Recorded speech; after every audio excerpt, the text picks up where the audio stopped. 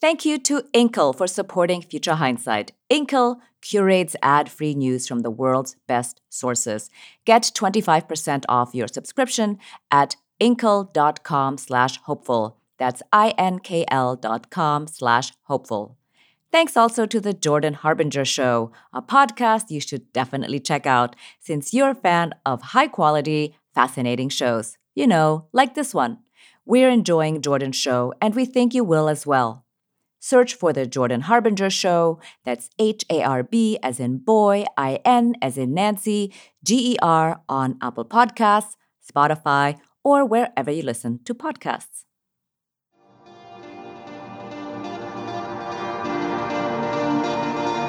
Welcome to Future Hindsight, a podcast that takes big ideas about civic life and democracy and turns them into action items for you and me. I'm Mila Atmos.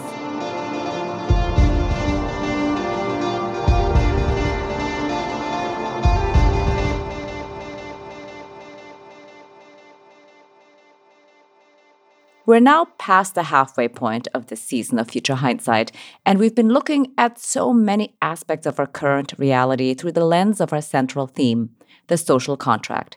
And every conversation we've had so far, whether it's been about climate or public health, the economy, or our working lives, has been overwritten and underlined by race. America's social contract has always excluded people on the basis of race, and it was designed to do that from the very start. But in recent years, we've doubled down. The election of Donald Trump was both a symbol and an acceleration of that exclusion and animus. Today's guest argues that American racism has broken the country's social compact, eroded America's common goods, and damaged the lives of every American. Eduardo Porter is a journalist at the New York Times and the author of American Poison: How Racial Hostility Destroyed Our Promise. Thank you for joining us. Hey, thank you for having me, Mila. So, as I was reading your book, I was wondering, what was the moment for you when you decided to take these years of reporting on the social contract, on economics, and turn it into a book? So I am Mexican-American, right? And I have a Mexican mother, and my father was American. I grew up mostly in Mexico. And I want to share my Mexicanness with my son. I want him to kind of like understand himself also as partly Mexican, partly American, like I do. So we speak in Spanish at home, and he's gone to Mexico several times. And what happened the day after the election of Donald Trump, I was with my kid in the subway, and as usual, we're chatting about whatever in Spanish. And suddenly he kind of like looked around and leaned into me a little bit and kind of like whispered, "You know, Dad, maybe we shouldn't be speaking in Spanish in public." And I was like, whoa. I got really angry. I mean, not at him, but at the fact that he was suddenly feeling vulnerable because he spoke Spanish. And this was coming from the election rhetoric, right? I mean, right around that same time, at a playground near his school, there were some swastikas like drawn on the school equipment with "Go Trump" written underneath. And so this whole sense of suddenly you are vulnerable because of your ethnic identity struck me like so weird in 21st century America, but also so, yeah, no, that's right. That is how this country has evolved over time. That is this country. And so that was a very striking moment. I mean, that is kind of like one of those moments that made me think that I had to write this book. Yeah, that's very powerful. I mean, I'm Asian, and so I have similar encounters all the time on the subway in New York. Mm-hmm. And I also feel like, being in public is kind of a vulnerable spot in ways that sometimes you don't think about. Yeah. So 3 issues really stood out while I was reading your book, and those were the ways in which race intersects with labor, incarceration, and education. But let's start with incarceration. It's actually key when we're talking about the social contract. And in your book, you seem to think so too, when you write that the prison system has actually displaced the social safety net in some ways. You say that's thanks to the tough on crime messages that have been sold to voters for decades, leading to an explosion in incarceration, which is not cheap and which puts the squeeze on funding for public goods. And the numbers are just staggering, with the budget for federal and state and local prisons increasing fourfold between 1987 and 2015. Can you talk about these parallel tracks with growing incarceration on one track and a shrinking social safety net on the other? Well, let's ground this in history. It's interesting that the moment that we really decide to deploy the criminal justice system in this kind of like massive way and start incarcerating enormous quantities of young men of color mostly, coincided pretty closely with a moment in which the United States for the first time opened up some of the opportunity for prosperity to people of color. So let me explain. The story of the American safety net, which starts in the Great Depression with FDR and the New Deal, is essentially, first of all, it's a safety net for white people. So FDR, in order to get a lot of his New Deal legislation passed by white Southern Democratic senators, he needs to really make this a white program. There's all these instances in where, you find him kind of like struggling with the fact that if it becomes more of a universal program, it will probably be defeated. And so things like, Social Security excludes household workers and agricultural workers. And these two sectors happen to be the sectors that employ, 2/3 of African-American workers. So there's all these moments where you can see like African-Americans being excluded from the formation of our social safety net. And then you fast forward to the 1960s, the civil rights movement, and Lyndon Johnson's war on poverty, and the combination of a lot of the civil rights legislation and a lot of the war on poverty programs amounted to, for the first time, allowing people of color, allowing notably Black Americans, to benefit from some of the protections of the American social contract. And so what happened at that moment is that political support for the safety net entirely pretty much collapsed. And it was replaced by the use of criminal justice as a tool for social management. So instead of, dealing with the problems that marginal communities face by offering them childcare and offering them income supports and offering them housing supports, we instead decided, well, let's use prison. Young men from these kind of like more impoverished communities, let's just put them in jail. And so that became the main strategy for managing marginal, destitute communities of color from certainly the 1970s all the way into the 21st century. Right, right. Well, what I like about how you explain this incarceration system is how it really exemplifies how policies that were targeted towards people of color is now also affecting rural white people. So, in fact, the number of rural white people in prison has also mushroomed. So it isn't only, and I feel like this illustrates so well how these policies that were intended for one racial group is actually affecting us all. Is there a way to talk about criminal justice that communicates how this system is destroying low-income communities regardless of color? Well, I think that idea is kind of percolating through the political system. I mean, if you think of the last, say, 5 years or so, there has been kind of like a bipartisan movement towards less draconian, less punitive criminal justice policies, replacements of 3 strikes laws and these very restrictive sentencing policies are kind of like slowly falling by the wayside. And if you look at the headline stats of incarcerated people, they are coming down ever so slightly. So I do think that there's an awareness that the U.S. just went overboard. That, having an incarceration rate on par with like Rwanda's was not the place for this country to be. Now, what motivates that, I think, is primarily fiscal. States have to pay for this. And as you pointed out earlier, we're spending so much money on incarceration. I think that states figured out, maybe, we could spend that money elsewhere better. And so I think that some of the motivation comes from states running out of money to put more people in jail. But I also think that has allowed us to rethink a little bit to what extent we have deployed incarceration just to basically to deal with poverty. And that it's not a good tool to deal with poverty and the consequences of poverty and the consequences of social marginalization. It's a really dismal tool for that. So I have some hope that that particular element of our dysfunction might improve in the medium term. Yeah, I'm hopeful also that that will change. Well, at least in the medium term, if not the long term. Although I think at this point we can only hope for long-term solutions because everything looks like super slow moving, despite the change in the we did administration. get a $1 trillion bill passed just the other day. So, everything is not horrible. Yes, everything is not horrible. But by the way, I realized that I skirted your last question, that this is not just affecting communities of color, that this, stingy social contract that we have built for ourselves also hurts, white people.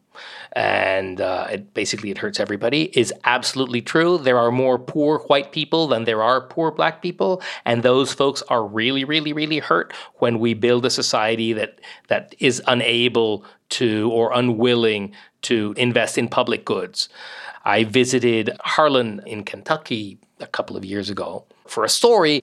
Harlan is kind of like famous in labor lore. It's a coal mining area in Appalachia, and there's a very famous battle to unionize that got immortalized in this really wonderful movie called Harlan County, USA, about the struggles to unionize this region.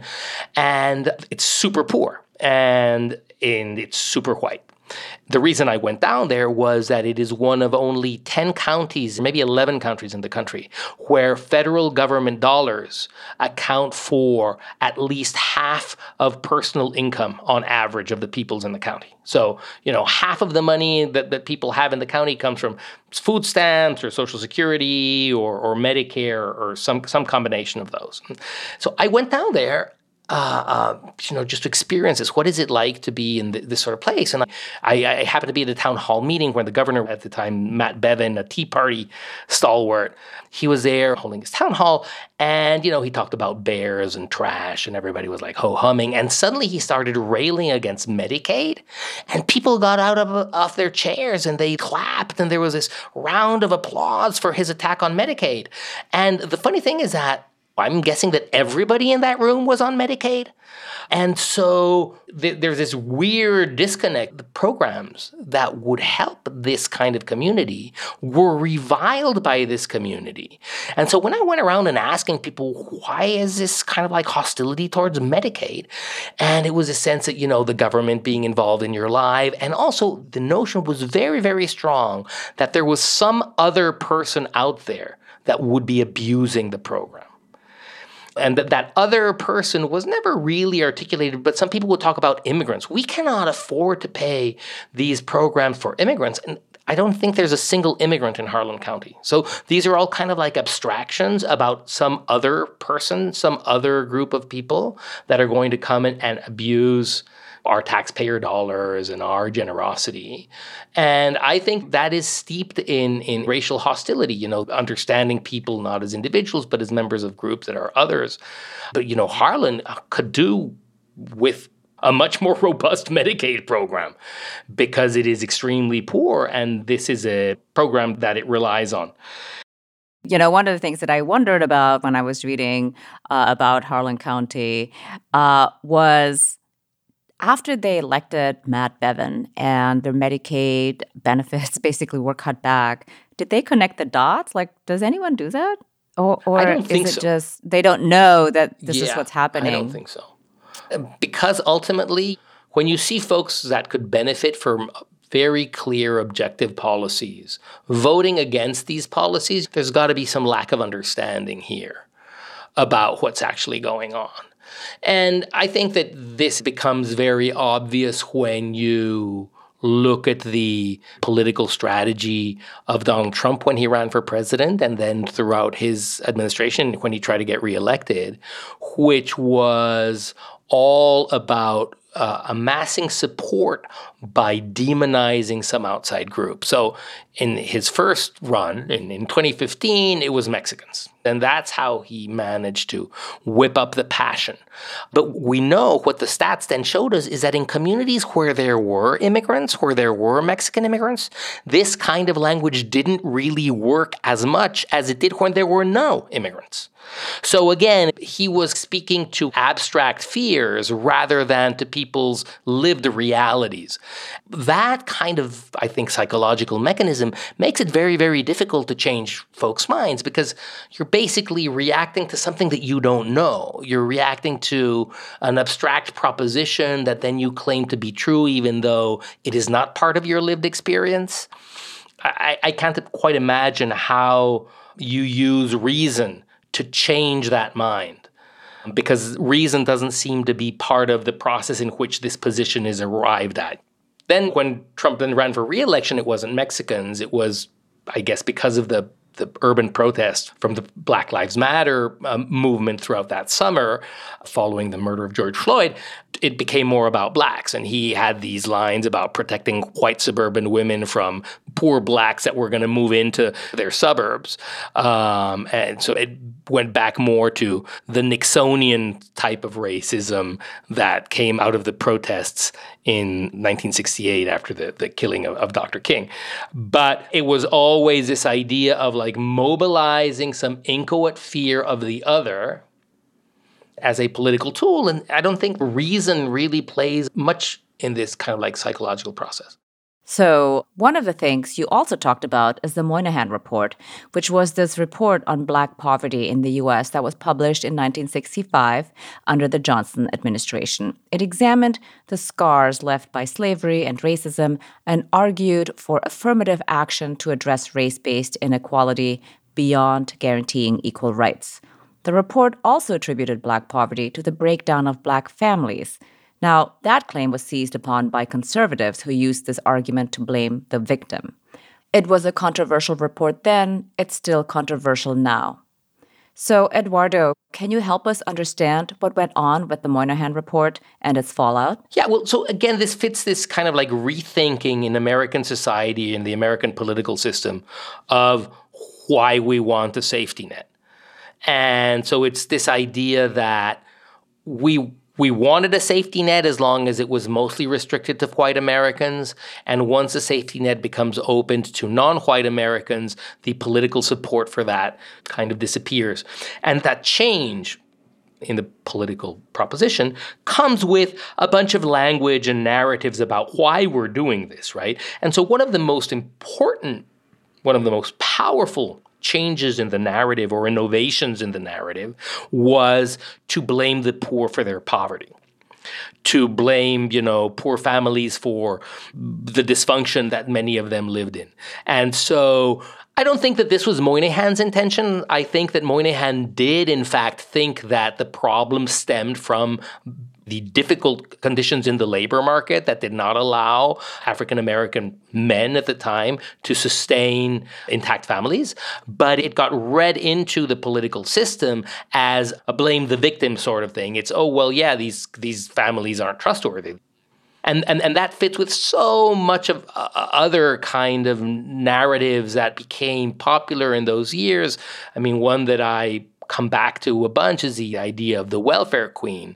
That was a super powerful symbol deployed during the Reagan administration that put poor Black mothers as kind of corrupt and undeserving and abusing your taxpayer dollars.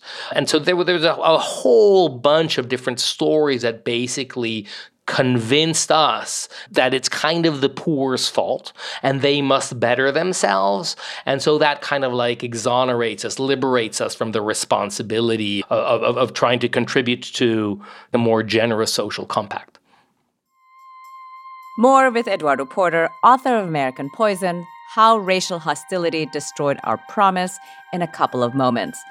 He's going to guide us through two major issues at the crossroads of race and the social contract, labor and education, how unions and school tax caps have been used to undermine our compact with each other. But right now, we're going to pause to hear from our sponsor this week, Inkle. If you're like me, keeping up with the news has become a real pain. All the best news sites are locked behind paywalls, and the free stuff is just clickbait and fake news that honestly no one should read. Now, imagine an app where you can get unlocked access to news sites that are reliable, one that shows you every story from multiple perspectives to counter bias, filters out fake news and clickbait, and where positive stories, the actual good news, are highlighted so you don't become despondent. In fact, it's where journalists themselves dig through news from around the world to find stories you wouldn't normally see. That's what an innovative Australian startup called Inkl, INKL, has come up with. Inkl.com has signed partnerships with 100 plus news sources like The Economist, The Atlantic, and Bloomberg, and created a unique system combining journalists and algorithms to create a best of news feed. I've been using it and loving it, and I bet you will too. The service unlocks more than $12,000 worth of premium news for $100 a year. And if you go now to inkl.com/hopeful, they'll give you an additional 25% discount. So you can get a whole year's worth of headache-free news for just $75. That's inkl.com/hopeful. We're also sponsored by the Jordan Harbinger Show. Jordan's show was named by Apple as one of its best of 2018 and is aimed at making you a better informed, more critical thinker. Listening to his show can help you get a sense of how the world actually works, so you can come to your own conclusions about what's happening. The podcast covers a lot, and one constant is his ability to pull useful pieces of advice from his guests. You'll find something you can apply to your own life, whether that's an actionable routine change that boosts your productivity or just a tweak to your mindset that changes how you see the world.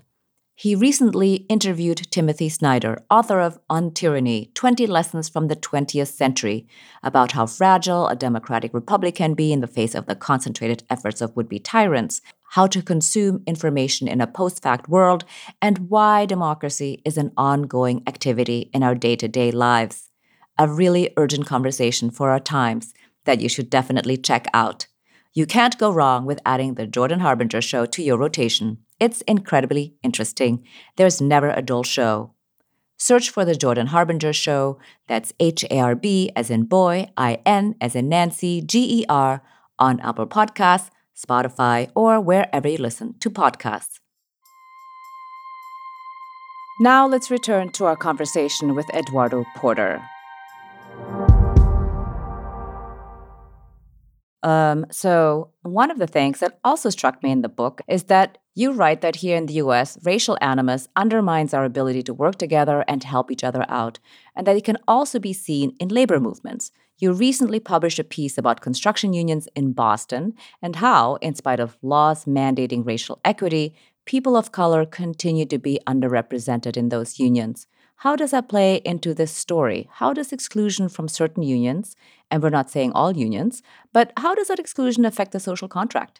I mean, the most fast-growing, biggest, most important unions in the country have very much come around to embrace racial diversity. And I'm thinking of unions like the Service Employees International Union, which is like basically janitors and security guards, or Unite Here, which has restaurant workers, hotel workers, those guys. They're super diverse unions. I mean, it's not by design. It's what happens is the workforce and the industries that they cover have become extremely diverse. And so these unions became very embracing of kind of like the new America. I would say construction trades are kind of like on the other end of the line. And so the purpose of this story that I just wrote was I wanted to investigate. I know that in the past, unions had a lot of trouble in inviting people of color in because had organized labor allied with, say, the civil rights crowd, with a racial justice crowd in the 1960s and 70s, I don't think that we would have so many right-to-work states in the South as we have today. But because there really was no clear alliance between black workers and labor unions, I think it was much more politically possible to pass these bunch of anti-union laws in many of these states across the South. The interest of my story was to see, well, to what extent do some of these hostilities persist to this day? And kind of like the conclusion of my reporting is that they do persist. Those unions come from an older pattern of organization, around, that comes from medieval guilds where the union would provide the training and would be the gatekeeper to employment. A lot of the hiring happens through the union hall, so the union has a lot of control. And it also runs the apprenticeships, so it has control over the pipeline.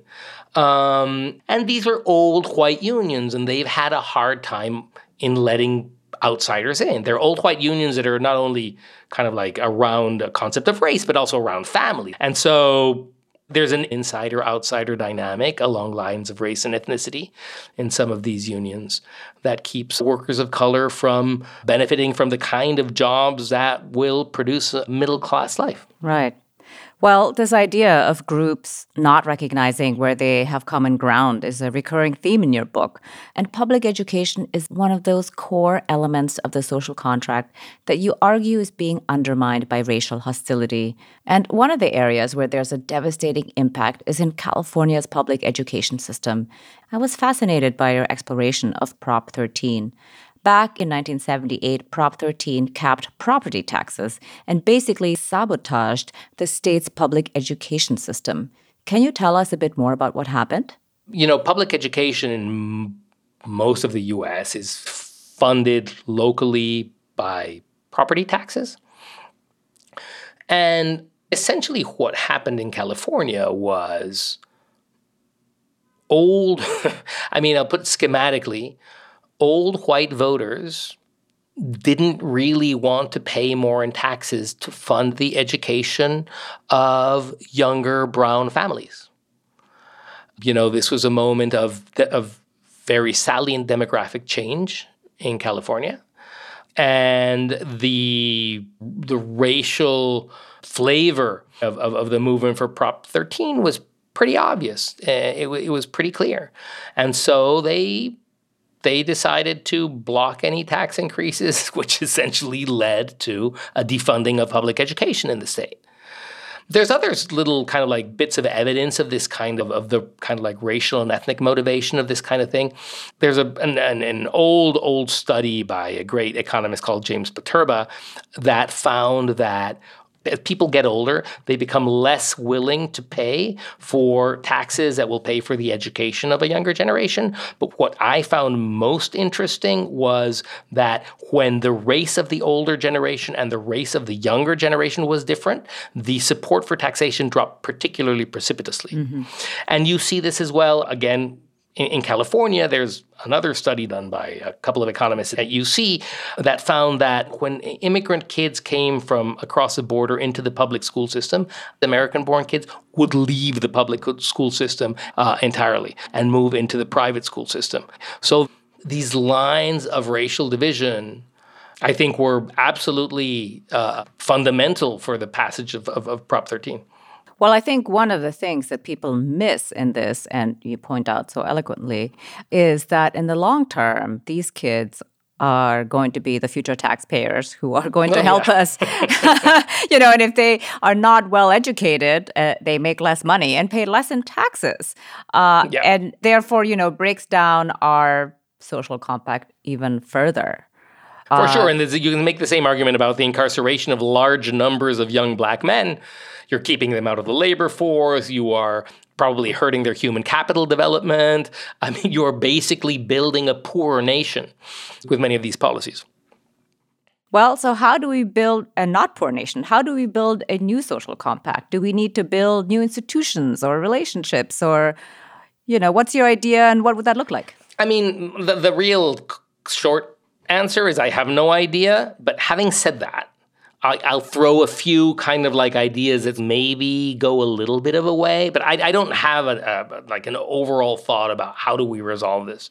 But one thing to keep in mind is that in our history, we have done things to help build the social contract. It's not like we've always ignored it. There have been moments, like there's the Brown versus Board of Education and the many Supreme Court decisions that came afterwards to ensure desegregation of education. Those led to actually real important policy changes that were very, very helpful to communities of color. I mean, there's been studies looking at kids of before desegregation orders and after desegregation orders and how they fared later in life. And there's a huge improvement, not just in their educational attainment, but like in the wages that they earn after leaving school. Their incarceration rate was much, much lower. Family formation was much higher. Family stability was more stable. These are policies that actually really did move the ball. What was a problem is that, political support for some of the policies to desegregate schools collapsed. For instance, busing, because of white opposition, that many of these programs fell by the wayside and we stopped making progress. And in fact, in recent times, I think we've been regressing. But I would say that also policies about residential desegregation, trying to make people live closer together so that in Harlan, where you think of an immigrant or an African American and all you have to go by is kind of like some vision from television or some abstract notion, well, you actually have a lived experience of others. Then I think that these sorts of policies can help us overcome the group barriers and think of each other as individuals. And then that will allow the sense of empathy, the notion of solidarity to break through the distrust. And there have been policies for affordable housing. And there was one particularly interesting one in New Jersey, which actually forced developers that were going to, bring in a ton of other development, they had to pay attention to the social composition before they moved in and ensure that there was housing to maintain elements of that previous kind of society after the development happened. And so I think that these kinds of ideas to desegregate important aspects of our lives, our education and where we live, are good building blocks. I mean, do they put us on the other side of the river? I have no idea, and I would actually be very skeptical. But I do think that they're worth trying. The idea of, what policies can we have so that people are together and experience each other as people? Somebody had mentioned creating a year of national service might help do that. That would bring people together across lines of race and ethnicity, but also across lines of class. For working on a year on, some Habitat for Humanity thing or a Teach for America thing or building roads somewhere. That strikes me as interesting. But none of this strikes me as a solution. And one of the things that makes me feel a little despairing is that these lines that we've built have grown deeper and deeper over time. I find it kind of interesting that it seemed to me that the prevailing thought amongst white Americans was that racism had been dealt with and solved with, the civil rights movement and, there's equal rights. And so now, okay, it's done. And so this desire to not look at our racial problems and the cost of our racial divisions is a very potent desire. And you see that now when the Black Lives Matter movement brought to people's TV screens that, in fact, that there is still a lot of racial hostility that is doing a lot of damage in communities of color. The reaction of a lot of white people was of extreme hostility against these expressions of urban hurt. What we're hearing from in the Republican side of the political system is that these cries from communities of colors are somehow illegitimately putting an undeserved blame upon white Americans. And so, wow, we're already way into the 21st century, and we don't look any way closer than we have to actually buying into the notion of a society for all of us. Right. Yeah. What are two things you think people can do to demand a new social contract and move towards creating one, one that works for everyone? Gosh, two things? Two things, or one, just one. Tell me one thing. No, I mean, I just, this is very kind of like hand-wavy and corny, but just engaging with people. I mean, looking at people. It's about talking to each other. And that's also where I feel that some of the prescriptions that come from the racial justice corner of the conversation can be counterproductive when rightly they express their anger over decades and hundreds of years of oppression and marginalization. It's not that I don't understand where that comes from, but my sense is that the solution does not come from there. The solution has to come from talking to each other. And even though you think the other guy really sucks, you still have to talk to them. Any solution in this country is going to have to accommodate the fact that still more than half of the people in it are white. If your proposition is to try to build a more just society by some kind of hostile proposition about half the population, it's not going to work. However righteous your anger is, I do think that the solution really requires talking across lines of race to build a sense of a new American. I mean, that's essentially what this new multicultural, multi-ethnic country that we're in which unfortunately too many people do not believe in somehow. Yeah, I agree that we need to have more dialogue with each other. A part of me feels like the big value in this is to hear everybody's ideas. And if we are willing to hear everybody's ideas, there may be one that we can all agree on and, pursue.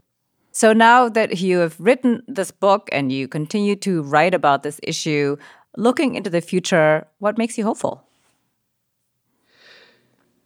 Well, look, very little. I find it really interesting that racial hostility remains today one of the most potent forces in our political system, and I find that cause for despair.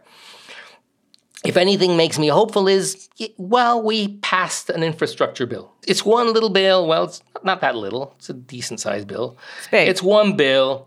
I mean, I'm sure the Biden administration would hate me articulating it like this, but they're kind of baby steps.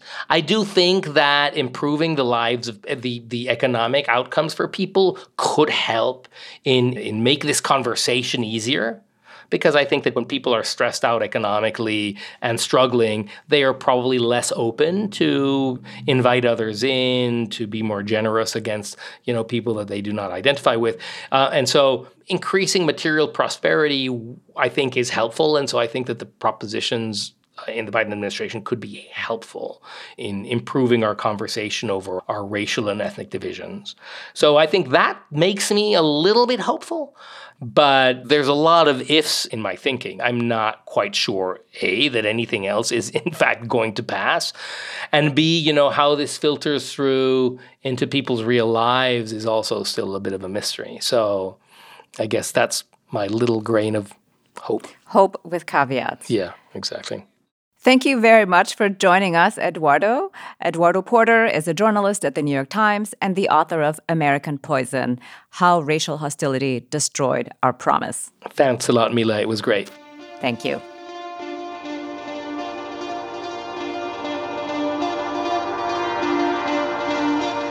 Next time on Future Hindsight, we get into the dollars and cents of the social contract.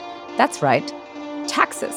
I'll be talking to Sarah Christofferson of Americans for Tax Fairness about what needs to change about America's baffling and skewed tax code to support a fairer future.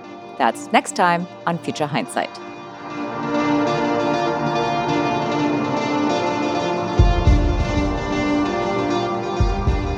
This podcast was produced for Future Hindsight by Sarah Birmingham, Reva Goldberg, Zoe Sullivan, and Bart Warshaw of the Cocoon Collective. Zach Travis is our associate producer. Until next time, stay engaged.